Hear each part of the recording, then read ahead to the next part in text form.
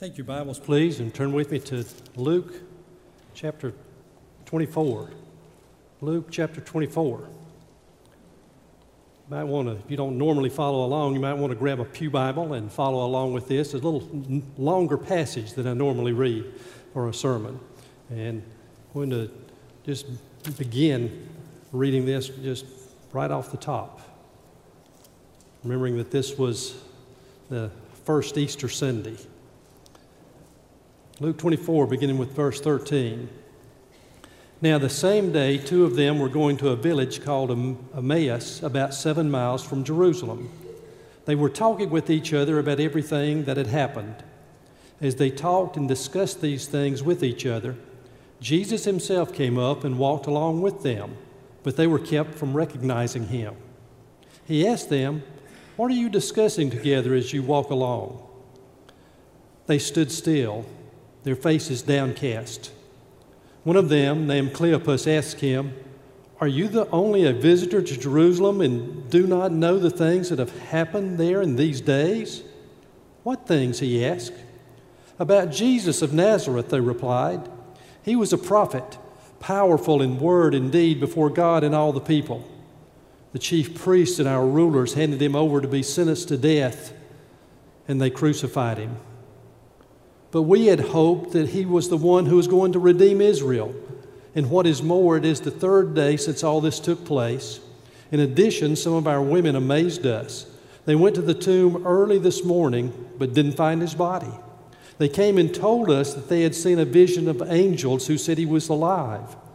Then some of our companions went to the tomb and found it just as the women had said, but him they did not see." He said to them, "How foolish you are and slow of heart to believe all that the prophets have spoken. Did not the Christ have to suffer these things and then enter his glory?"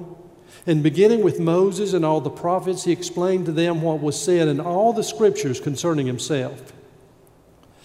As they approached the village to which they were going, Jesus acted as if he was going farther. But they urged him strongly, "Stay with us, for it is nearly evening. The day is almost over." So he went in to stay with them. When he was at the table with them, he took bread, gave thanks, broke it, and began to give it to them. Then their eyes were opened, and they recognized him, and he disappeared from their sight. They asked each other, "Were not our hearts burning within us while he talked with us on the road and opened the scriptures to us?" They got up and returned at once to Jerusalem. There they found the 11 and those who were with them assembled together and saying, "It is true, the Lord has risen and has appeared to Simon."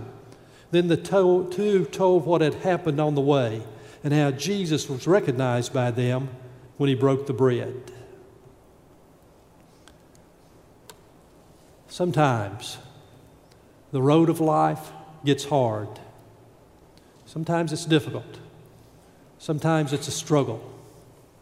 Have you ever been just going home, not to be with family, not for the joy of being there, not for rest, just going to a place where you could be alone, where you could lick your wounds, where you could put some bad experience behind you?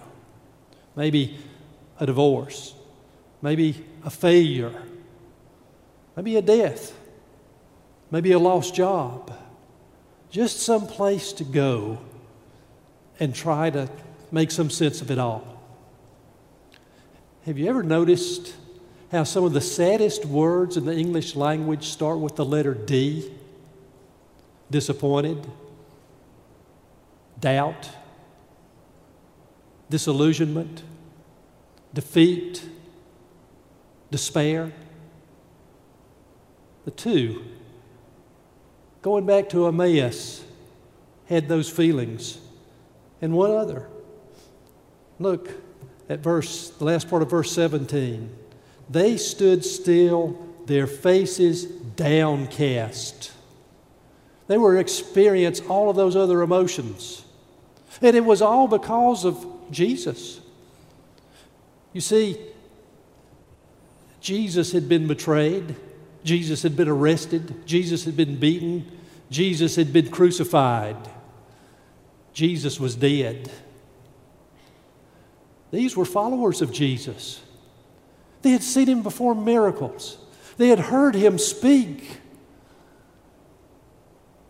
They had put their hope in him, and they felt like he was the one who was going to redeem their nation and set it free and bring in the wonderful rule of God. They thought all of those things, and Jesus had failed. And now, just going home. Just going home. That's all that they could do.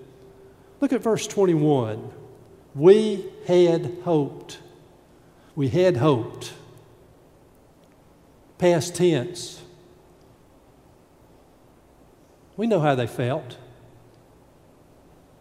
We had hoped that he or she would be the perfect mate, or the perfect child, or the perfect boss, or the perfect friend, but we had hoped. Sometimes we've hoped in God. We've put our hope in God because we had a need, we had a desire, we had a want, and we thought about it, and we had prayed about it, and we had earnestly anticipated God answering our prayer, and now it's the third day, or the third month, or the third year. And we had hoped, but not anymore.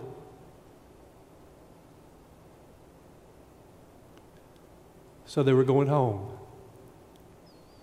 Life had to go on. They would get by somehow. But then, look at verse 15. As they talked and discussed these things with each other, Jesus himself came up and walked along with them. And notice verse 16, but they were kept from recognizing him.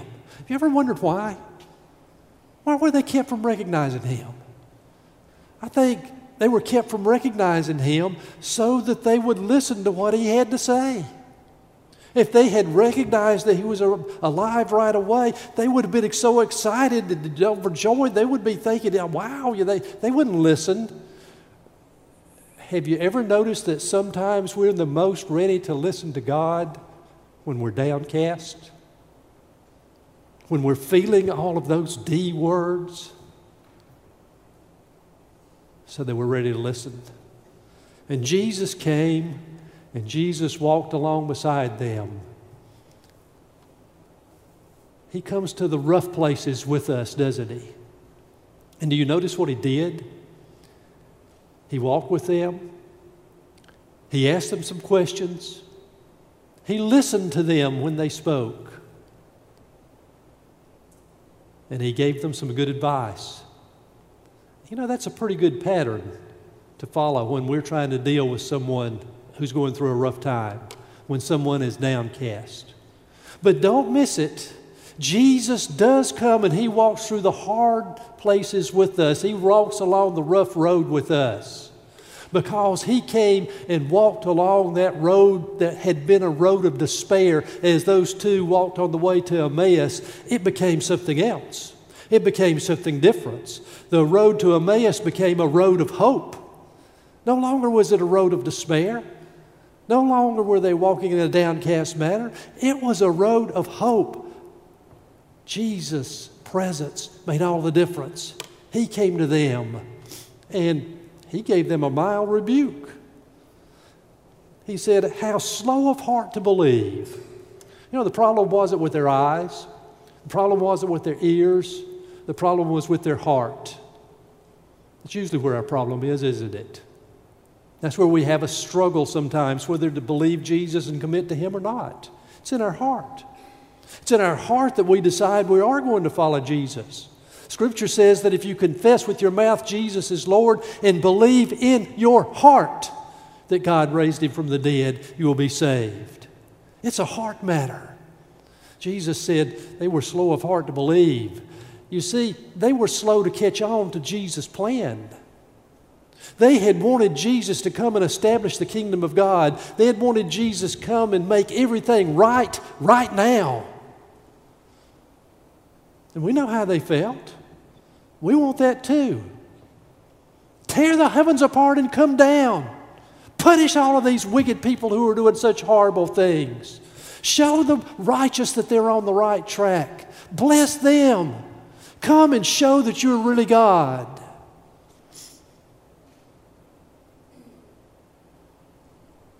We forget, don't we?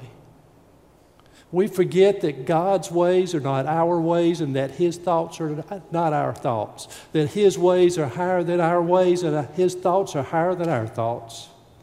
But don't ever forget, God is wise and God is powerful and God is sovereign over all. One day, in His own way, in His own time, He will do all of those things. But right now, we have to follow His plan. And sometimes that means we walk a lonely, dark road. But don't ever forget, He's with us. He's watching over us. He is there. You see, they had to learn that even Christ had to suffer. We live in a fallen world.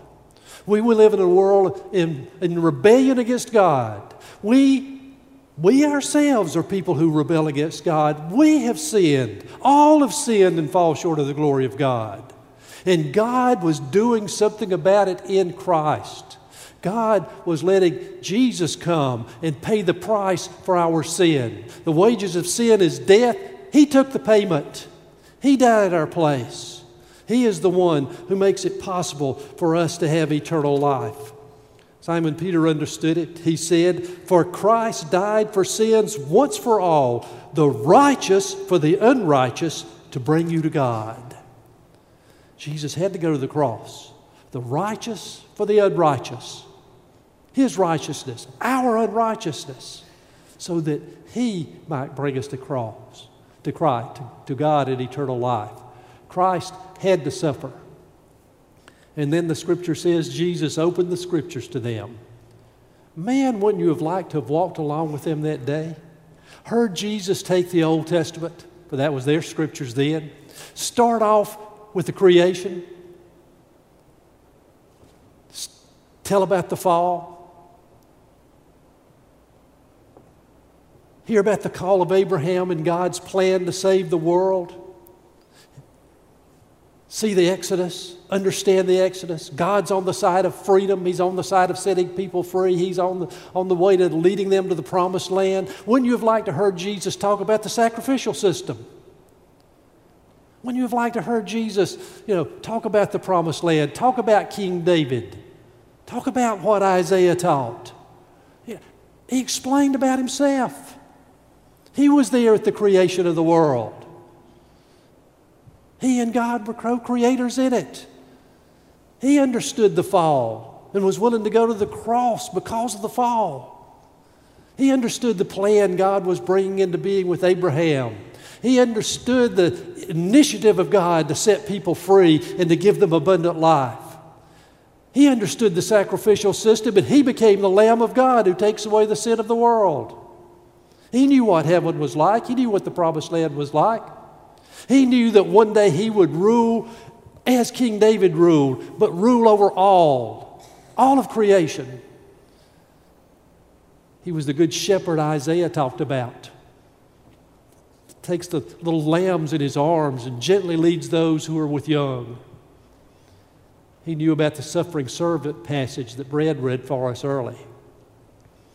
That He was going to be wounded for our transgressions and bruised for our iniquities. The chastisement that brings us peace was upon Him. He explained all that to them. And the Scripture says their hearts burned within them as they finally caught on. Their eyes and their mind and their hearts were opened and they began to understand what God was doing. Jesus opened the Scriptures to them and He brought them hope. They began to see what God had been up to in Christ, and that gave them hope. The road of despair had become a road of hope.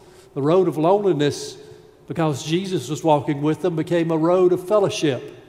We get the wrong idea sometimes. We think that we've got to get God's attention.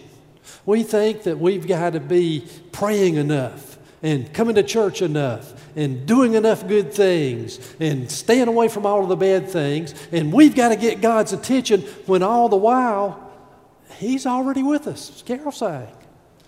He takes the initiative. He's the one who comes down and walks with us, gives us fellowship with Himself. Jesus walked with them. Jesus talked with them. Jesus let them share their experiences. It was fellowship. It was give and take. It was genuine communication. You ever had somebody ask you, well, if God knows everything, why do we need to pray anyhow? You ever thought about that? Because He wants us to pray. He knows our needs before we ask. But He wants us to talk to Him so that He can reveal Himself to us, so that He can establish communication with us, so that we can get to know one another, especially us getting to know Him. He already knows us. He makes it possible through prayer for us to come and begin to have a real faith, because you see, a second-hand faith won't work. Those two on the way to Emmaus had a second-hand faith. You see, they knew about the empty tomb. They knew about the women going to the tomb and not finding the body of Jesus. They knew about a couple of the disciples going there and finding it as the women had said. They knew about those things. Wasn't enough.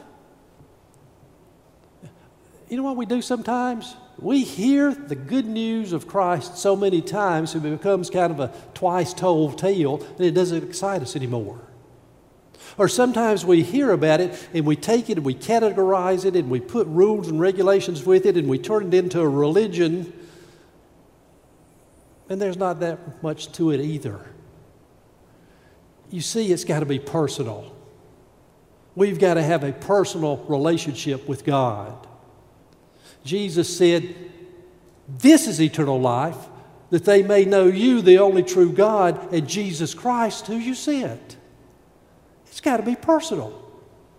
It's not just going through the motions. It's not just rules and regulations. It's being in relationship.